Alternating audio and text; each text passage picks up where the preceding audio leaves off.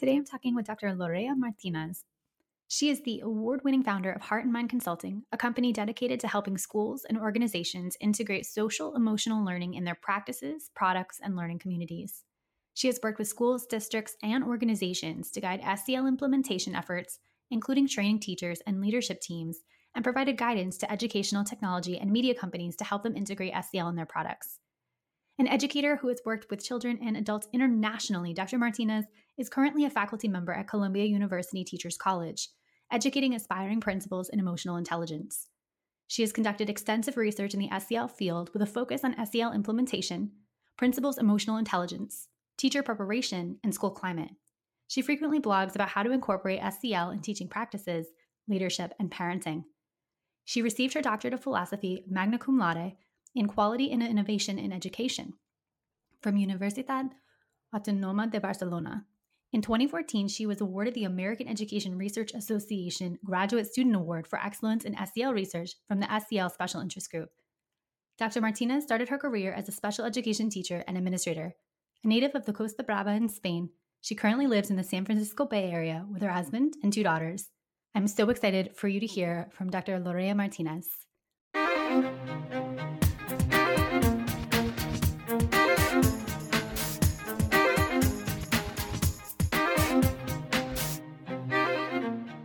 Hi, I'm Lindsay Lyons, and I love helping school communities envision bold possibilities, take brave action to make those dreams a reality, and sustain an inclusive, anti-racist culture where all students thrive.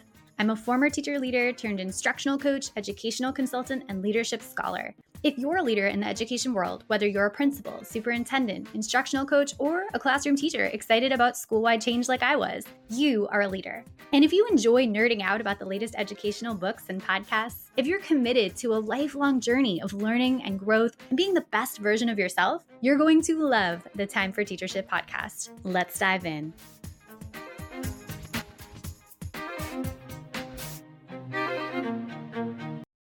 Dr. Lorea Martinez, welcome to the Time for Teachership podcast. Thank you for having me. I'm excited about this conversation.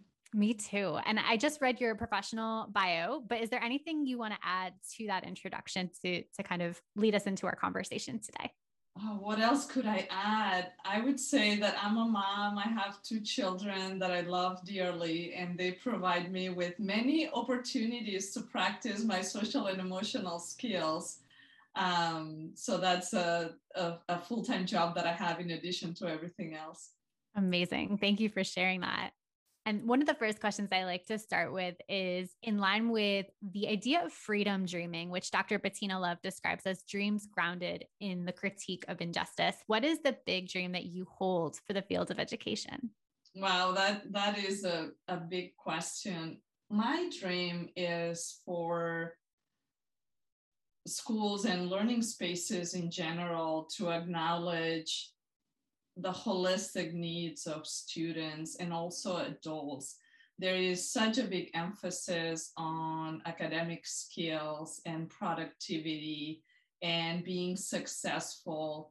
And we forget that there's another set of skills that we have, social and emotional needs, that are as important in order to be healthy and productive and really find our purpose in life that goes beyond that framework of just pure productivity. So my big dream is that through the work of social emotional learning and through the work of SEL grounded in equity, that we can really create those spaces for students where they can feel seen, they can feel heard, they can see that they are loved in that community. And that's the way that students can bring their best selves forward. I love that. And it makes me think too of this idea of productivity being tied to, people's worth and this capitalist system that we all live in. It makes me think that is a huge leap for some educators to start to think about and to think about prioritizing the whole child and not thinking about a child in relationship to productivity. So I'm curious to know, what are the mindset shifts, or what ways can educators and leaders in education change their minds to embrace this new approach? Yes, the first thing that I would say is that there's a false dichotomy that we perceive. And many educators say, oh, I don't have time to teach SEL because I'm focused on academics. So that's a false dichotomy, because actually, in order for students to be able to access academic content, to remember new information, to make connections from what they know to the content that is presented in class, they need their social and emotional skills, right? So the recent research that has been done around affective neuroscience and the science of learning and development shows that the emotional system works in combination with our cognitive system in order to be effective learners. So that dichotomy and that understanding it's obsolete today. So to say that I don't have time for SEL is almost the equivalent to say, I don't want my students to be effective learners. So that is the first part. The other thing is unpacking some of those messages that we have received either growing up and also in our schools of education. I remember when I was studying to be a teacher, I started my professional career as a special education teacher. I was taught, well, don't share your emotions in the classroom because that's going to get you in trouble with your classroom management. Well, today we know that relationships with our students are so important for their development and for learning. They actually can change a child's genetic makeup when they have that adult that has that consistent and positive relationship. So with all of that, we have to say no to some of those messages that we are receiving and find ways to engage ourselves in new practices, in new behaviors that are actually grounded in science, that are going to empower us to really create the learning environments that educators really want to create for the students. I've been, working in the field of SEL for many years, and one of the things that continues to break my heart is finding educators that feel so depleted and defeated because they cannot bring their best work forward because of the systems where they work. And I kind of want to encourage people to have that civil disobedience and say, just do it, right? Just really look at that whole child and create that environment where students want to be in the classroom with you and they develop that love for learning. I love that you say that too, that civil disobedience is sometimes required for that, and that it's good to bring our whole selves to class. I think with a lot of the questions that I've been getting from educators, given the recent focused attention on racial injustice in the country, in the United States, and even on a global scale, I think the question for a lot of educators and even leaders is, where's the line between the personal and the classroom? And I think that is a false dichotomy as well, right? We need to be able to bring our full selves into the class.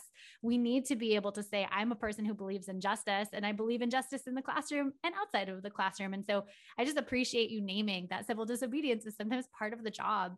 And I think that's really a transformative idea. Thank you for sharing that. Yes, and I would love to share a little story. So when I was in college, I took a class on peace education. And one day the professor told us to stand up, right? We were sitting on chairs, stand up and face the wall. So we were all kind of like forming this semicircle facing the wall. And we just stood there facing the wall.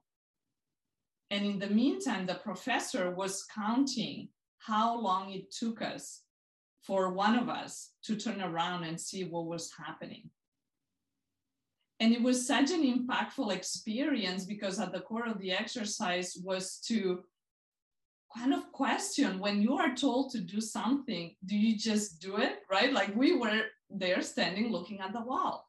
And how long does it take you to think, oh, wait a minute, does this make sense?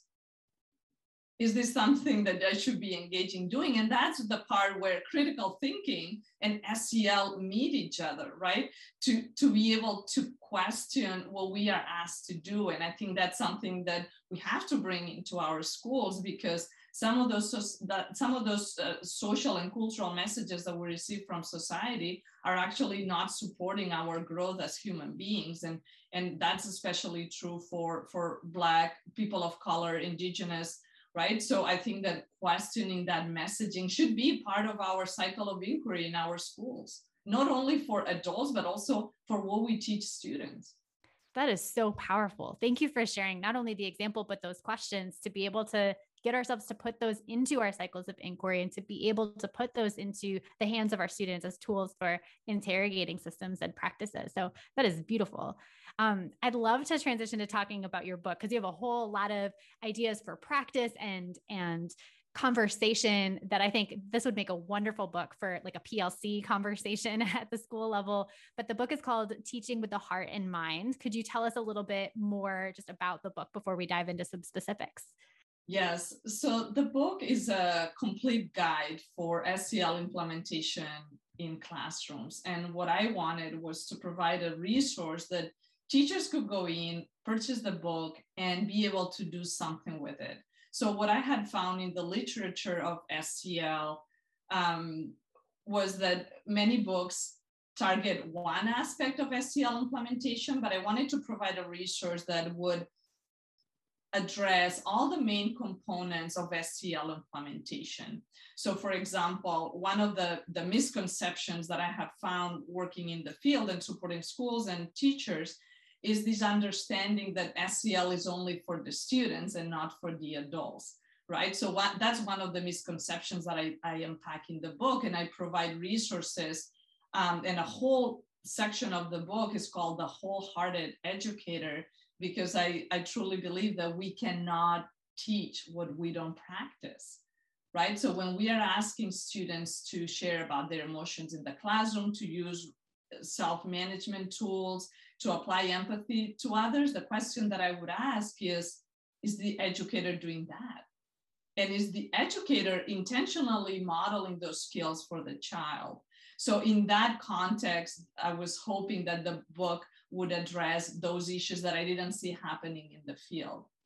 Yeah, I think that is such a powerful frame for educators who I think are starting that conversation a little bit more, especially with the pandemic, like, oh, we need SEL as well. But I love the way that you framed it. It's not just we need a break or we need to, recover from the pandemic emotionally or anything like that. It's we have to do these practices that we're asking of students every day. We have to model them. We have to make sure that we're kind of practicing what we preach, so to speak. And so I think that's really critical that the way you framed that is, I think, unique from how it's starting to be discussed, and so important to just latch on to that distinction. And so some of the things that you talk about are the elements of curiosity and creativity, and these being really critical to students' success, not just while they're in school, but really for their whole lives. And so I'm curious, what suggestions do you have for educators or leaders of schools to be able to enable students to have that spark of curiosity, or to enable the creativity of our students? Yes, and I want to start by saying that curiosity is an emotion. So part of the work of bringing SEL into the classroom is looking at what are the emotions that students experience when they are in a learning space. And there are certain emotions that are more conducive to learning than others. Although we want to embrace all of our emotions. Emotions are information. So we try to approach them without judgment, just with curiosity, and say, okay, I'm feeling frustrated, and that's okay. What do I need to do to get myself in a place where I can focus, even if I am experiencing that frustration? But I think it changes the paradigm to think about, for as an educator, what are those emotions that we would like students to experience in our classroom? And I'm sure that if we ask, a big number of educators, most of them would say, engage and love and safe, care for, right? All those feelings. But when we look at teaching practices, are we aligning those emotions with what we do in the classroom? Right? So I think that is looking at those teaching practices from that perspective and then making that decision. So back to your question, curiosity is an emotion that really opens the brain for learning. So when you are feeling curious, that means that really you are open for information, for experiences, whatever is coming your way, you are ready for it. So some ways that you can do that in the classroom is by providing students choice. So the brain doesn't pay attention to things that we don't care about. And that is not students being difficult. That is just neuroscience, right? So our brain tries to be efficient, and we don't waste energy with things that are boring from our perspective.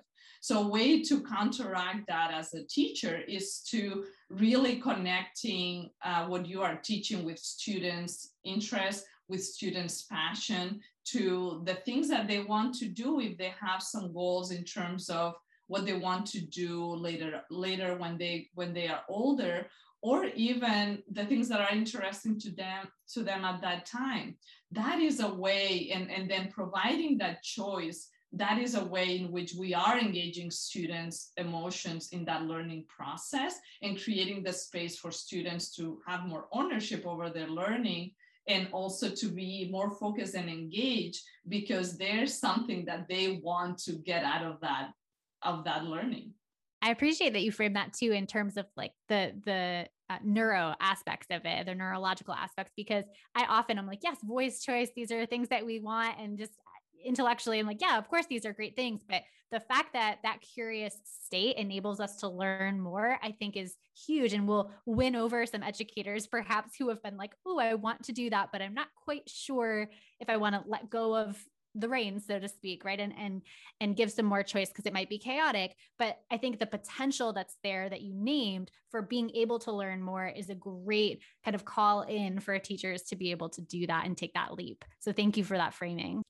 And one of the things that I was just so excited, we were talking about this before we pressed record, but one of the things I was so excited about that your book does and that you do is not only talking about SEL the way that it's talked about in a lot of spaces, but really centering equity and justice in your discussion of SEL. So, not asking students to take responsibility for processing really in an adult-like way all of the oppression that's heaped upon them from educational environments and all of these systems that have been perpetuated.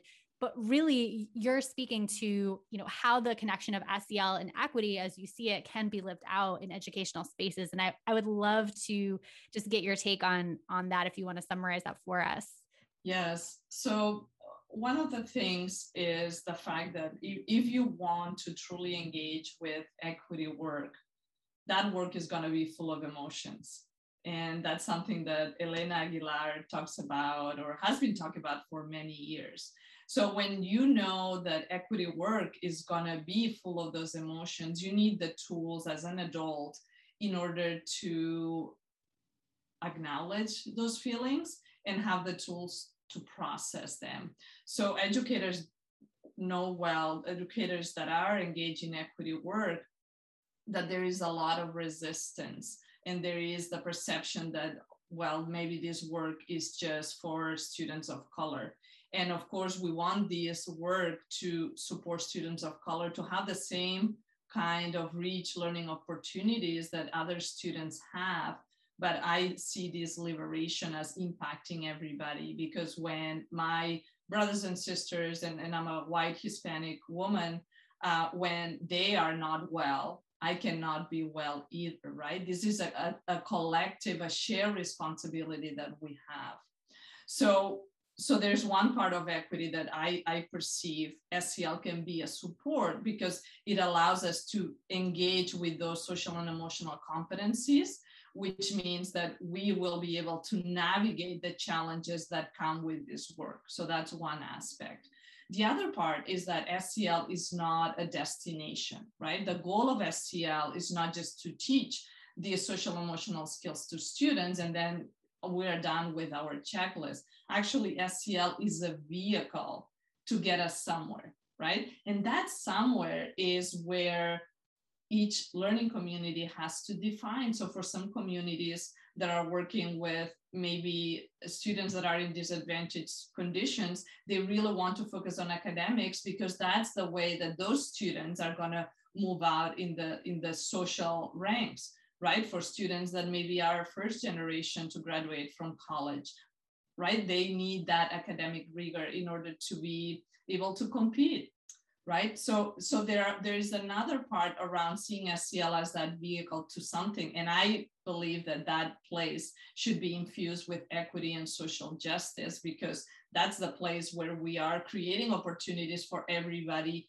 to bring their best self forward, right? To self-actualize and find their voice and do what they are here to do, right? And SEL, so okay, so I said two things, and now I'm going to add a third leg to that, which is when we implement SEL effectively in schools, we are really looking also at what are the conditions for learning that we are establishing in the classroom and how our systems supporting those conditions. So in a way, we are unpacking and dismantling and examining some of those systems and how they are supporting students, because we are taking the time to slow down and see, well, are these things really supporting student success or no? So I think that there are many connections between SEL and equity, and I described some of them here. I hope that answers your question. Absolutely. Thank you so much for that framing. And I love the three legs of that they're all so critically important. One of the things I also loved in your book, and I am a little bit of a curriculum design nerd, so I loved the way that you infused the heart model into a backwards planning style lesson plan. And so I think it was really cool how you broke down the different components and you talked about them in the frame of a lesson that uses like an aim, a hook, mobilization, and then consolidation kind of phase, four phases to the lesson. Do you mind saying a little bit more about how you see the heart model showing up in a lesson plan like that? Yes. So for those listeners who might not be familiar, HEART is actually an acronym for 5 essential social and emotional skills. So the way in which we bring SEL into the classroom has 3 legs. So one is the explicit instruction of these social and emotional skills. The second is the integration with teaching practices. And then the third one is the integration with academic content. So in my view, the lesson plan is kind of the low-hanging fruit, because educators, we all need to do lesson plans, right? And I do similar when I prepare for my professional development in my workshops. I still have to do similar to a lesson plan, right? To create an outline for what I want to teach. So when you integrate SEL into that lesson design, it's important to think about those opportunities where you can enhance student social emotional skills at the same time that you are teaching academic content. So in that lesson design, I start with the aim, and sometimes this is called dual purpose instruction. And that refers to adding a social emotional standard or an objective to your academic goals. So many times we say, okay, well, the goal is going to be for students to be able to solve multi-step problems, for example. So my recommendation is that teachers add an SEL skill to that academic goal to make it more explicit. So for example, in the Common Core, finding multiple ways to solve problems is one of the standards, right? So there are SEL skills that students are going to need to develop in order to master that standard, to gain mastery of that standard. So by infusing by having that aim, that means that we are making sure that we bring that to the forefront of what we do in our teaching. Then in the hook, and this is based on neuroscience, is how we are helping students' brains to be ready for learning. So a hook is like at the beginning of our lesson, we start with a powerful question, a video, or something that is gonna really engage and pique students' attention, right? Like if we come into the classroom and we just start lecturing right away, 95% of our students are going to be disconnected right away. But by using this hook, we are really kind of planting that seed for student engagement and motivation to be ready for us. Then we move into the mobilize, and that's the part that will incorporate your mini lesson and the guided practice. And I use mobilize purposefully because I wanted to convey the sense that students need to be doing something, right? Like learning is so much an application of what we have in our brains, right? Like how we make sense of concepts and what are some of the skills, what are some of the ways in which we can show what we know. And finally, the consolidate part is where you are asking students to reflect on their learning.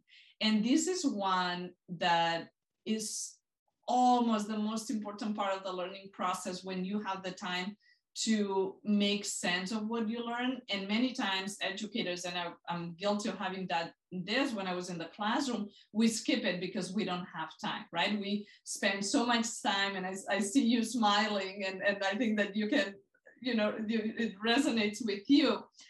We spend so much time teaching the content that we forget to create the space for students to reflect. And that consolidation is also a place where we are connecting back to students' lives. Why is this important to you? And how can you use this in your everyday life? And we can do that for, doing decimals, and why we need to know that when we go to the grocery store, to what it means to read a story where the character has similar experiences that you navigate on a regular basis for a middle school student, for example, right? So that consolidate part is very important to it. So I think that if we take this model and we apply it consistently, these 4 parts, I think SEL, like less academic lessons, it's so easy, it will come out so easy for teachers to do it on a regular basis that they won't think about it anymore. Yes, I love that, because I think that's exactly why I love this integration that you named in your book and you just explained for us here, is because it automatically infuses it. It reduces that perception of the false dichotomy that you shared earlier of these are separate things, I don't have time. And it just shows how everything we do, we can do intentionally with SEL in mind. And I love it. And I love it too, even beyond a lesson level. I was even thinking of the unit level, right? At the level of a unit, if you have like a project-based unit where students are answering this amazing hook question and they have dedicated time to mobilize, and there's some, work time in there that are just maybe days, whole days or even a whole week or so of the unit. So there's so much application for this framework that I think is powerful in a curriculum design standpoint. So I appreciate you naming that. Is there anything else before we move to kind of our closing questions that you wanted to share about the book that you didn't get a chance to? Yes, just to share that in the book, one of the main chapters is the unpacking the hard model. And it actually has strategies and activities that you can do in the classroom for those 3 legs that I mentioned of how you bring SEL into your classroom: the explicit instruction, integration with teaching practices, and integration with academic content. So I go into depth with each one of those hard skills and provide activities for that. It's not a curriculum because I deeply believe that SEL is a lens for teaching and learning. So I intentionally did not want to create a curriculum, because I want teachers to look at that and think about, well, how is this going to work for my students? And then do a little bit of the work of adapting based on the students that they have in front of them, and based on also on the grade level and the subject that they teach. But it is very applied, and there are plenty of opportunities for infusion. Something else that the book has that I have heard from many people that has been really useful is a scope and sequence. So there are objectives from kindergarten up to an adult for each one of those hard skills. So if you are first starting and you are wondering how in the world am I going to teach these things, you have at least that guideline from a developmental perspective, what you could expect from students to learn and be able to do when it comes to SEL skills. So I feel like those two tools can be very helpful for teachers. I agree. As I was reading through, I just thought this is one of the best books that I've seen that actually it goes through all of the, the theoretical stuff, but then it does provide a ton of concrete, like practical strategies that you can immediately put into practice. And I love how you break it down into the different kind of legs of that too. So there's ways on each level to do it. If you're not quite at one of the levels yet, I mean, focus on maybe one of the earlier levels and then get to the academic content piece. It's just so practical in addition to being so thought provoking. So I really love how you framed that. And I know the scope and sequence pieces for the hard skills are actually a free resource on your site as well, correct? So we can direct people to that. I'll drop a link in the show notes. That's something people can explore prior to purchasing the book maybe, and just see kind of what that's all about. Yes, and I also have on my website on the resource side a self-assessment of adult skills. So as teachers are engaging with this work, and it's free for download, so I would encourage them to print it, do a self-assessment, and then see as part of their professional development this summer how they can incorporate those skills and more intentionally bring them to life in their classrooms. And they realize, oh yeah, some of these things come very naturally to many of us, but maybe we are very focused on one area and not so much another hard skill. So that brings everything kind of like in this holistic way that teachers can easily do and practice. And hopefully they can create a learning community within their schools or with colleagues from other schools to come and do this work together. The other resource that we didn't talk about is I created a discussion guide for the book. And that's also available for free to download. And my hope is that groups of educators come together to read the book, answer questions. So each chapter has 5 to 6 questions, and it has activities that you can do in order to go deeper into the content and then engage yourself in that cycle of inquiry on going to your classroom, trying some strategies, going back to your book study group, sharing the things that worked, the things that didn't, and then build that community of support where you have people trying these SEL strategies. And you will see that you can learn so much just from listening to each other and the experiences that different teachers have with this work. There are amazing recommendations that you shared just now and throughout the whole episode. So I'm wondering if there's one thing that you would encourage listeners to do as they close this episode and they're about ready to implement something. What do you think is the most high leverage thing or the best suggestion for them to take action to really live in alignment with all the things that you've been talking about today? I would say that it is possible to do this work. I would like them to see themselves as capable of infusing SEL in their classrooms. It's not difficult. It's not impossible. It just takes some intentional practice, like anything that we bring into our classrooms. So I'm hoping that as listeners listen to this episode, that they feel fired up, that they feel empowered to do something in their classroom with their students, to focus on those relationships, and to know that there are many other teachers trying this work and there are many resources available. So it's just a matter of taking that first step and making that commitment that you do want to address the social emotional needs of your students. And I know your listeners do. So this is a matter of just getting that practical first step forward. I love it. And this next question is just kind of fun. Everyone who's on the podcast has told me they're a self-described learner for life. Like, they're loving constantly learning. And it seems to me like you are definitely a lifelong learner as well. And so I'm curious to know just what's something that you personally have been learning about lately? Yes. So just this morning, I did a presentation for the National Gallery of Art in Washington, D.C. They have a week-long summer institute for educators. So as I had to prepare for this presentation, I was asked to think about the connections between art, SEL, and critical thinking.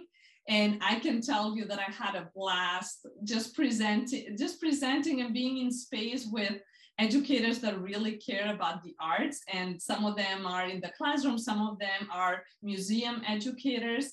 So it gave me a lot to learn. I made so many connections, but it gave me a lot of hope too, that there are so many ways to bring SEL into our lives. And in that case, it was through art. So the opportunities are plenty. That is so fun. I love anytime we can integrate art into our practice. So that's amazing that you got to do that. The last question I have for you is just, where can listeners learn more about you, connect with you online, get your book? Yeah, so the book is available in all major book retailers. Is available on paperback, ebook, and audiobook. And the audiobook, I'm the narrator, so that's a special treat for listeners. My website is loreamartinez.com, and if you look there for resources, that's where you can find all the downloadables. The first chapter of the book is available for free also on my website. So if, of course, I'm hoping that people will go and buy the book, but if they are still hesitant, they can read the first chapter and see if that's something that they are interested in deepening more. And then I hang out on Twitter at Lorea Mart, Facebook at Lorea Martinez SEL, and I'm also on LinkedIn. And I'm not picky. I like to connect with people. So if your listeners want to reach out, I always love to hear from educators.